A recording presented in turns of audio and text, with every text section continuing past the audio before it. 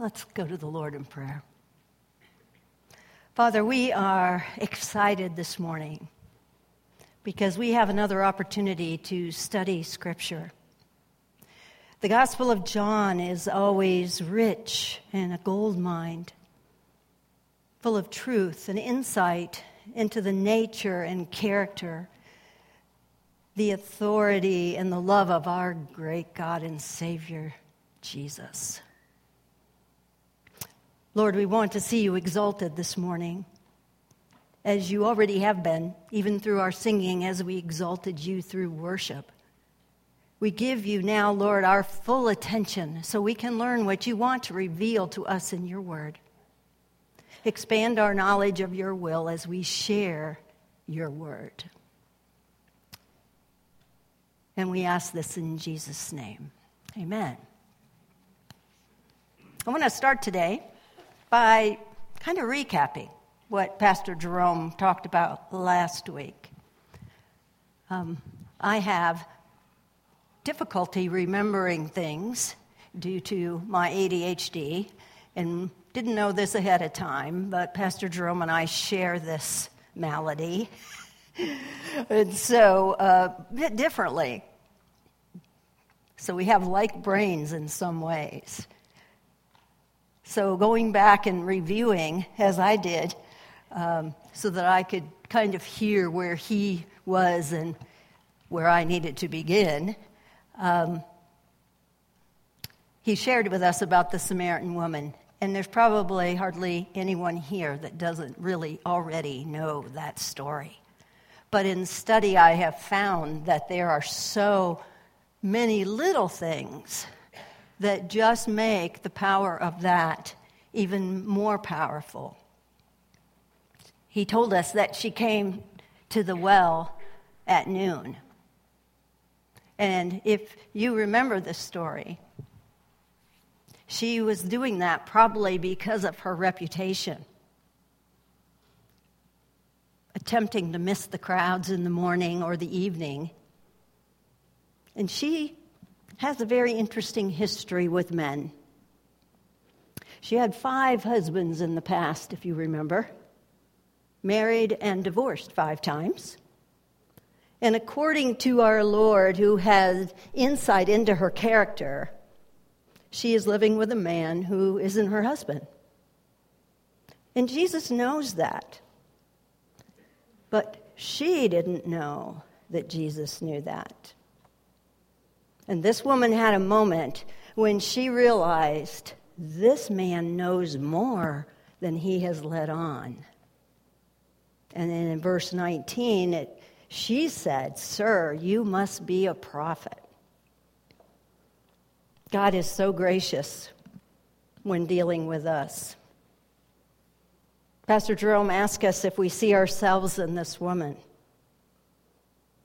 God wants us to be thirsty for worshiping in spirit and truth. Worship is the remedy of our spiritual thirst. I remember writing that down when he said that. Worship is the remedy of our spiritual thirst. We're made to worship. And we'll worship something if we don't worship Jesus. Pastor Jerome told us that we're wired to worship. We are yearning for peace. And we will worship something. For some, it's drugs, alcohol, sex, pornography, food. I'm meddling. Control, approval, achievement, anything that defines us, anything that we think is going to give us comfort. It's the heart that drives our behavior. God wants us to see ourselves clearly, and we really don't, because we are caught up in all of these things, and we really don't usually understand why. We have a lot of baggage from our old life that can interfere with true worship with our Lord and Savior in spirit and truth. So that remedy of what we are seeking for is worship. self. We have to make a choice. Choices are hard. We can turn away from all of our worldly attempts, which can be some negative things, or sometimes it's good things that we use to define ourselves. And we need to take a look at the condition of our heart. When the Lord is the treasure of our heart and we stop chasing whatever makes us feel good, then we're going to experience true worship and connection to God. So Pastor told us that worship is the reason and the remedy for our spiritual thirst.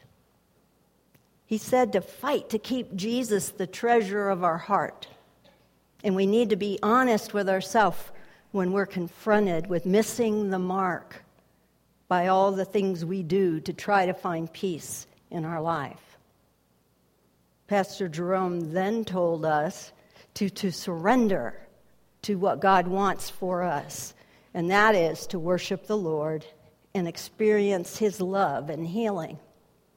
And in chapter 4 of John, he is giving us illustrations of how that happened and how that transformed lives and how it can also transform ours. Let's continue with verse 20 of the 4th chapter of John. The Samaritan woman says to Jesus, "So tell me, why is it that you Jews insist that Jerusalem is the only place of worship, while we Samaritans claim it is here at Mount Gerizim, where our ancestors worshipped?" Jesus replied, "Believe me, dear woman, the time is coming when it will no longer matter whether you worship the Father on this mountain or in Jerusalem. You Samaritans know very little about the one you worship, while we Jews know all about him, for salvation comes through the Jews." Then in verse 23 says, "But the time is coming, indeed it's here now, when true worshipers will worship the Father in spirit and in truth. The Father is looking for those who will worship him that way.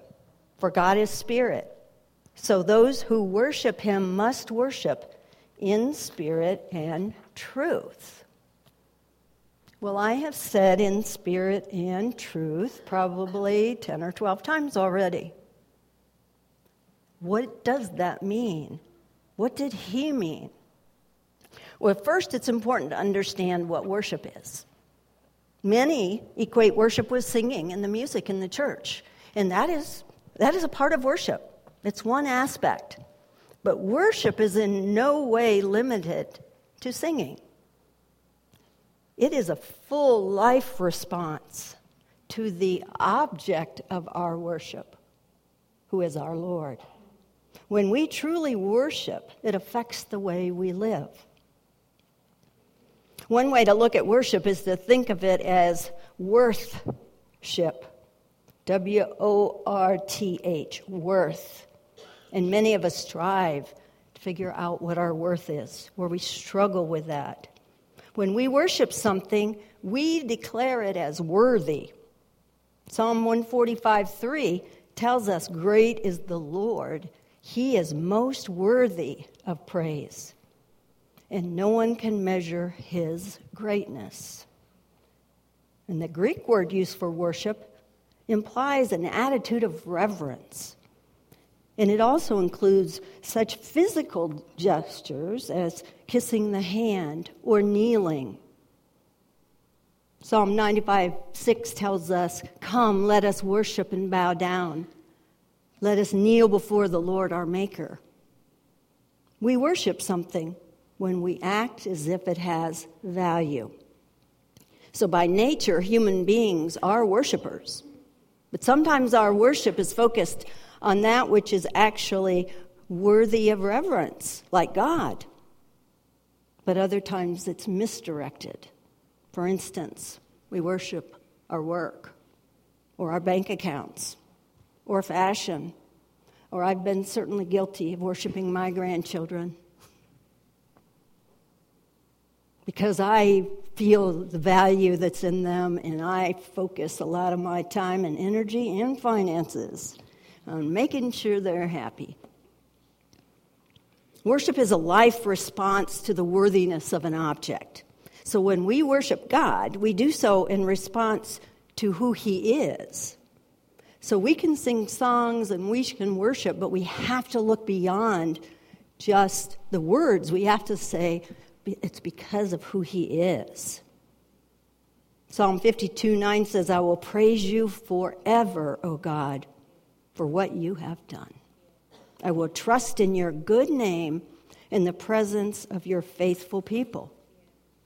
So our attitudes and actions reflect that we believe the character and conduct of God to be worthy of praise and adoration. And sometimes our worship is expressed through corporate singing, teaching, giving, but it's also expressed in our daily lives through prayer, scripture reading, acts of kindness, gratitude, pure thoughts, and it can go on and on. Next, we need to look at what it is to worship in spirit and in truth. It's important to know that we do this simultaneously. We don't worship in spirit in one setting and in truth in another. Those things are together, in spirit and in truth at the same time, at once. Our spirit is the core of who we are. You know, there's our spirit, our body, our soul, that three parts of us, and that in our spirit we reach to worship. And that's doing something that is beyond physical. So we don't worship by simply bowing our knees. We worship through a heart posture. It's what we are experiencing and feeling through our heart. Our worship is in line with worshiping and going on, with worship that's going on in heaven. Psalm 148 tells us, praise the Lord from the heavens. Praise Him from the skies, praise Him all His angels, praise Him all the armies of heaven. So heaven is full of praise and full of worship. And worshiping in truth means that we worship based on the truth. The truth about who God is and what He does. Hence why He is worthy of worship. It also includes the truth about our circumstances. We worship God even when we are experiencing heartache. When we worship Him, we do not forget about our hurt, but we worship even in the truth of our hurt. We also worship in joyful circumstances. Truth itself can be a means of worship. We worship God when we declare His truth. So to worship God in spirit and in truth, then, is to declare that God is worthy of our reverence. We do this both through our emotional core and in the light of reality. We worship God based on the truth of who He is, the truth of who we are, the truth of what God does, and the truth of what is going on in our world. We worship God with our attitudes, actions, and words declare that He is worthy of our praise. We know that verse and a song, worthy is the Lamb who was slain. What does it mean to be a worshiper of God in spirit and in truth? The Samaritan woman was making it about geography. She was saying, well, where should we worship? Should we worship here in the temple, your temple, my church, your church? And we have to realize that Jesus is saying very clearly that geography is irrelevant. We don't wait to come to church, hopefully, to worship. We can worship at any time. To be true worship, it has to be two things. It has to be candid, and it has to be credible. It has to be candid in spirit. That means it's authentic. It's real. It's not fake. It's from the Spirit. And that Spirit is not the Holy Spirit here. And Spirit is not referring to the Holy Spirit, but to your spirit. In the Greek language, the word is pneumati. In spirit, not in the Spirit. So our spirit has to participate in order to worship. So that three distinct parts of us, our body, soul, and our spirit has to be touched. It has to come from the core of us. It has to be real, and it has to be authentic. It's you. And the deepest part of you, your spirit that is worshiping God. And that's the idea of worshiping in spirit. You see, a person can worship on a physical level, even on an emotional level, but still may not be really worshiping God. People can get all hyped up and say, oh, look, they are really being emotional in their worship. But it could possibly be not authentic, because only that person would know that. Or physically, we can be on our knees. We can come to the altar and pray. Close our eyes. Some of us raise our hands. And all that is good and all that is proper. But you can do all of that, and it can just be going through the motions that maybe you think you have to go through. Jesus said, well did Isaiah prophesy of you hypocrites, saying, these people honor me with their lips, but their hearts are far from me. In vain they worship me, teaching his doctrine, the commandments of men. So it has to be real. It has to be something that you're proposing in your own heart, your own spirit, which makes it then authentic. Then it has to be credible. It has to be based on truth. It says in spirit and in truth. And real worship is more than sincerity and being earnest. How many times have you had somebody describe someone to you and said, they are so sincere? That means it has to be based on knowledge. The Samaritans had an incomplete knowledge. Do you know that they only believed in the first 5 books of Moses? And that is the only scripture that they believed in. They didn't have the full revelation of Scripture, which was the Old Testament at that time. So it was an incomplete knowledge base. Failure to worship God authentically can always be traced back to the fact of not having correct knowledge and information. And I think that that is why Pastor Jerome and our elders are supporting us going through Scripture like this, because we are really looking at what does it say. Because as I go through Scripture, sometimes it just goes whoop over the top of my head, and so it's necessary that we study. And I'm grateful that we have a pastor who most of the time does all that studying for us. And so that's why sincerity is not enough. It has to be in spirit, and it has to be truth. It has to be based on the truth of Scripture. Let's look at verse 25. The woman said, I know the Messiah is coming, the one who is called Christ. When he comes, he will explain everything to us. There are some scholars that say she kind of sarcastically was saying that because, they were wanting a Messiah, but they certainly didn't think that he was going to be right there. And then in verse 26, Jesus says, I am the Messiah. And at that same time, his disciples came back. You remember where the disciples were? Jesus was at the well at noon, having a conversation with a Samaritan woman. They had gone into town to get some food.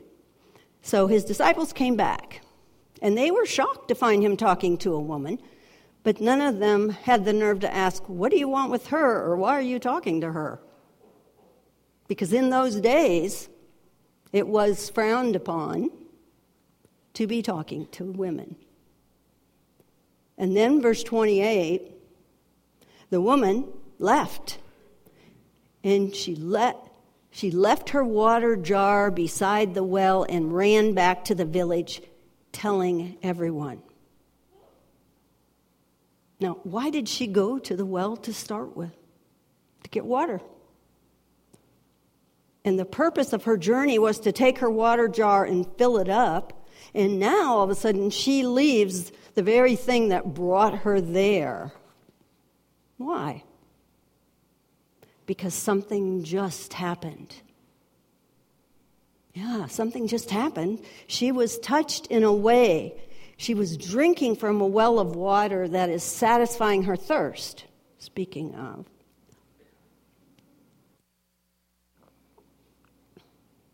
Just in this little encounter that is greater even than the water she came to fetch. She got it. So she left her water pot, and now she's on a mission. Let's look at that mission in verse 29. She went back home. Come and see a man who told me everything I ever did. Whoa. Not sure I'd want to be the one that was thinking that someone would know everything I've ever done. And she said, could he possibly be the Messiah? So she tells them what happened. She tells them about this man. You're going to see how it affects them in the story. And that's why we want to look at in spirit and in truth, because the Samaritan woman had that experience. One person having one conversation, one encounter with Jesus, is going out and being a spokesperson. And besides that, when people saw her coming, those that knew her reputation. And so I imagine that they weren't real quick to think, oh, here's a person with lots of knowledge. And don't we do that? Don't we judge? Don't we say, oh, not that person. They probably don't know the Lord. Never underestimate the one conversation you have with a person. Sometimes we'll talk to somebody about the Lord, and then we walk away and we say, I don't think that's going to do much good. There isn't any hope for them. Nothing's going to come of this. And for me personally, I know I've had those thoughts. But over the years, I have come to see that the conversations that I've had in the past with people that I never thought had any effect on them whatsoever, they would come back to me and tell me that that conversation was part of their journey to knowing the Lord. It helped them make a decision. So never underestimate how the Lord is using the seeds that you're planting. Because someone like the Samaritan woman, she didn't just plant seeds. She made a big stir and many, many changes. She was the catalyst. And many will believe in Jesus because of her words and her testimony and her witness of what she experienced with Jesus. So there's many different ways to evangelize the world. We've all seen now that, some it's evangelists. Sometimes it's a big concert, and then someone speaks, and lots of people are making a decision to come to the Lord. In some of those evangelistic services, sometimes there's 1,000 people at a time that come forward to accept the Lord. So people think, wow, we should do more of that because we will win the world. But Evangelism Explosion, an organization that is very much into evangelizing, wrote an article that said, even if we did one of those events every day for the rest of time, and 1,000 people accepted the Lord every night, we still wouldn't be catching up to evangelizing the whole world because of so much population and birth and all those things. There are more people than 1,000 people every day being born. But the same report said that if there were no other people, and let's say it was just me, and I won one person to the Lord, and then that person and I won somebody to the Lord. And then each time, each one of those people were winning someone to the Lord. It would be 8, and then it's going to be 16, and then 32, then 64. And that by the end of 35 years, they calculated that there'd be no unbelievers left. So one conversation. The world could be won to Christ. The power of a single conversation, like the woman at the well. A single witness. So there was a reason Jesus needed to go through Samaria, even though they believed differently and weren't going to be very open to him. He touched a woman's heart, and that woman now goes out to speak to lots of other people. So we look at verse 30. It says, so the people came streaming from the village to see him. And meanwhile, the disciples were urging Jesus, Rabbi, eat something. Remember, they went to get their food. You know how sometimes we just have to follow the plan? All of this is going on, and they're worried about him eating food. And he was having that conversation, and he knew what it meant. That the disciples, they were focused on one thing. And Jesus knew what was more important. And people now are coming. They're streaming. Imagine. It takes me back 20 years, folks, to when we streamed from that school over there. Some of you were there. And we walked across. We had balloons, and we were so excited. And we walked across Cary Road, and we walked up. First time we did it, it was an empty lot. And we prayed for this ground. And then 4 years later, so 2000, 4 years we were praying to get this building raised up. And we walked across in 2004, if you've ever looked at the cornerstone out there. It's the only way I can really remember it.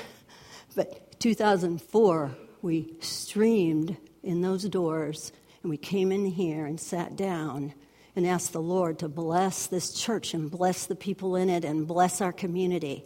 And that's where we still are going.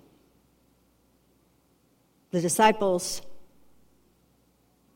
meant well, but Jesus wanted them also to see the importance of one conversation.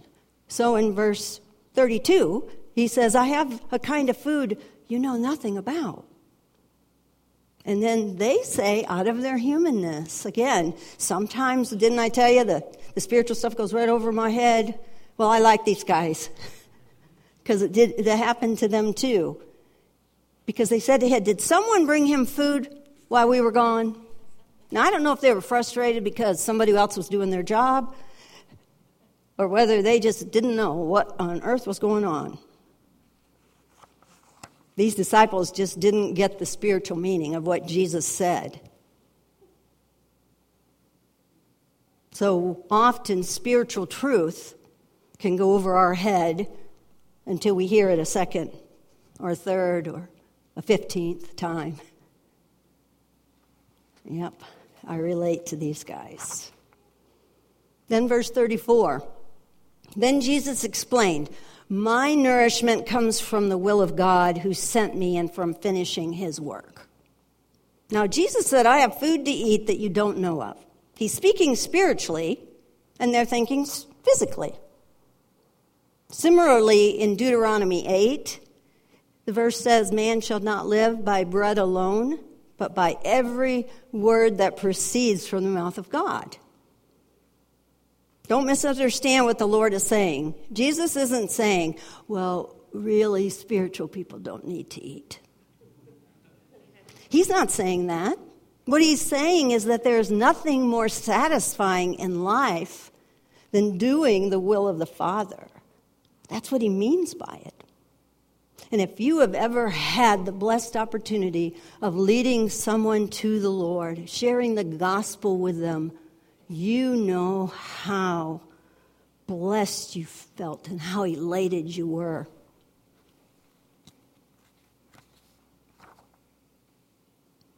You know the elation of that. So now things shift a little. We're going to go on to verse 35, and the metaphor changes from eating food that you don't know of to farming. Now he's talking about planting and harvesting. Verse 35, you know the saying, 4 months between planting and harvest. But I say, wake up and look around. The fields are already ripe for harvest. The harvesters are paid good wages, and the fruit they harvest is people brought to eternal life. What joy awaits both the planter and the harvester alike. You know the saying, one plants and another harvests, and it's true. Verse 38 says, I sent you to harvest where you didn't plant. Others had already done the work, and now you'll get to gather the harvest. So Jesus used the physical reality of these little seedlings, those little green shoots that come out of the ground. In our community garden, anytime when we start and they plant and then they start seeing those little shoots come out of the ground, they are really excited. I know not everybody has a green thumb, and I'm one of them, but I think it's so wonderful in the spring when you start seeing the buds on the trees. He is explaining the spiritual reality. That reference to 4 months between planting and harvesting is the approximate time that it took when they planted to when the harvest was. But now he's trying to see that now is the time spiritually to look around and see the fields, because you know who's coming. The people are streaming in, right? They're streaming to learn more about Jesus. They're ready. They are ripe for harvest. They're not just this little thing. They believed what the woman at the well said, and they wanted to seek Jesus. They're there, and they have needs, and they're ready to hear more about the Lord.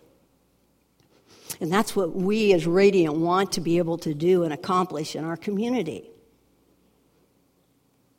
So look at verse 39. Many Samaritans from the village believed in Jesus because the woman had said, he told me everything I ever did. See, that got people's attention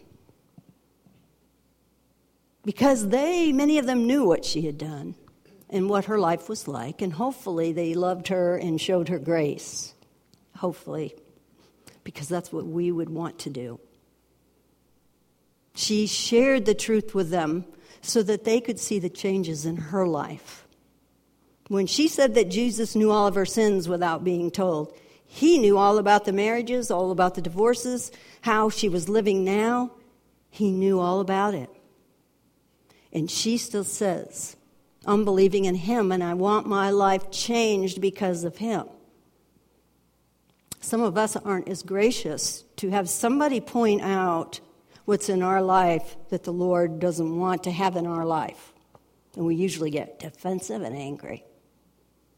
This woman was able to not react that way and see that that meant something wonderful.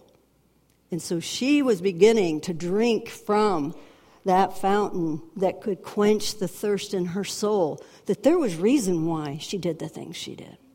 That woundedness was there. She wasn't a bad person. That's why we all choose some things that aren't the things we should be choosing, because we have that thirst. So in verse 40, when they came out to see him, they begged him to stay in their village. So he stayed for 2 more days, long enough for many more to hear his message and believe. Verse 42 said, "Then they said to the woman, 'Now we believe, not just because of what you told us, but because we have heard him ourselves. Now we know that he is indeed the Christ, the Savior of the world.' Many believed because of her personal witness. Many more believed because of his powerful word. They listened to her, they were driven to him, and being driven to him, they made personal investigation and checked it out. They surrendered their hearts to him.